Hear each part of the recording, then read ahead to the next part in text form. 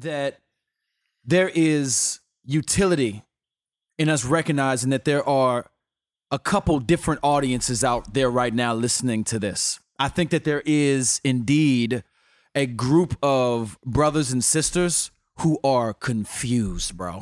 They are like, they're like, I'm trying. I feel like I was there. When I first started hearing about critical race theory, there are individuals who I have a lot of grace, charity, love, respect for that are showing up to this conversation and then beginning to say things about social justice or critical race theory, which is not the same thing, or anti-racism, or even works like Ibram Kendi's Stamped from the Beginning, so on and so forth, or Divided by Faith. You know, there's these Color of Compromise. Color of Compromise by Jamar Tisby. There are all these things being said about folks that when I engaged with them before I knew that y'all even cared about this stuff. Like I didn't know folks I got Ibram Kendi's book when it came out. I did, yeah. Many years ago. And when I was reading Ibram Kendi, a lot of people weren't talking about how bad he was. That's right. Stamped from the Beginning is a historical work. It is not. He's a historian. It's not him taking sides. It's him explaining using primary sources from all kinds of founders, Puritans, pastors, so on and so forth about the reality of whiteness and blackness.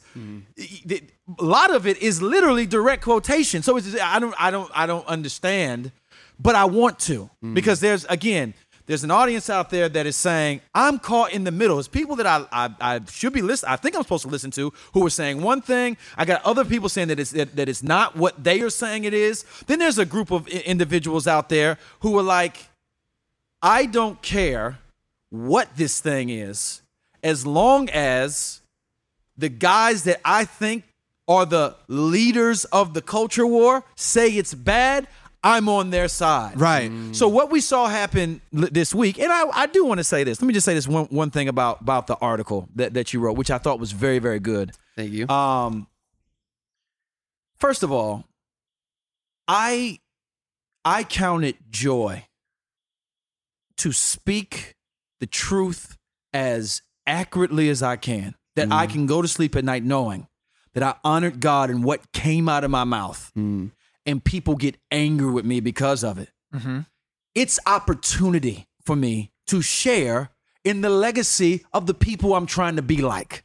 Because everybody that I want to be like, including at the top of that list, the Lord Jesus Christ, was never able to be truthful, honest, and courageous without consequence. Right. Courage cost. In this conversation, I want to serve.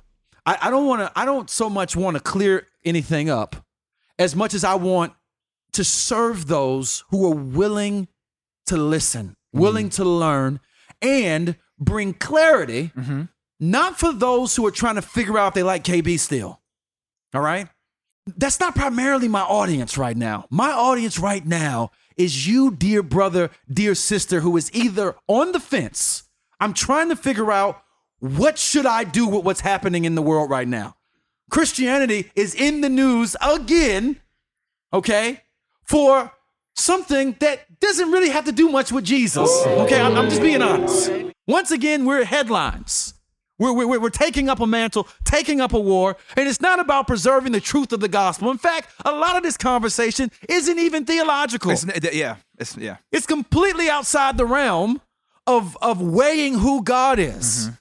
And it's completely in the realm of how we relate to one another. And unfortunately, through all our rhetoric, through all our arguing, through all our positions, the flavor of it, as far as the world is looking, and let me be honest, let me also remind us that the Bible, Jesus says in Matthew, to let your good works show, so that men, people that don't know Jesus, would see it and then be brought close to him, glorifying our Father in heaven, meaning that there is supposed to be a kind of reaction to the non-believing world, that they should be able to look at us and make some assumptions. Maybe they'll throw rocks at us because they hate our righteousness, okay? But the idea is that they would realize, like they did for the first century saints, the empire would say, we hate these atheists because they deny our gods and they only worship one. Justin Martyr was talking about how they were criticized because they kept taking care of the poor. And they were criticized because they were sharing things in common. They were criticized because of their compassion and their love. They were seen as stupid. Justin Martyr said, they look at us and say it's like they belong to another world. Like they're not down here with us, trying to achieve the status of the empire. Those aren't the things being said about us. It's getting to the point. If there is a suffering group of people in our country, if you were to tell whoever they are, set race aside, just human beings who are being sort of subjugated or falling under some kind of weight of danger and threat and destitution. If you were to tell those people, hey, don't worry, the Christians are coming to help you. If they were to take their interpretation of what is seen as mainstream Christianity, I am almost convinced, bro, that they would most likely say, could you send somebody else?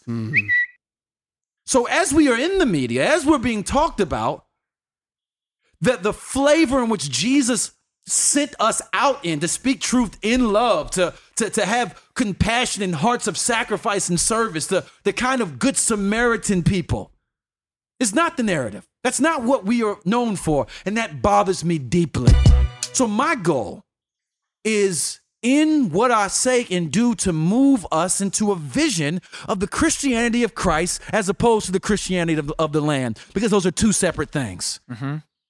With that being said, if you're out there and you have questions, we hope that this conversation and Southside Rabbi in general, if you haven't subscribed to our podcast, I'm sorry, shameless plug, please subscribe, not simply because it gives us numbers, but we really work, pray, and bring people in to this conversation, not this conversation, but all kinds of conversations for the purpose of your joy and your development in Christoformity. That's what we do here.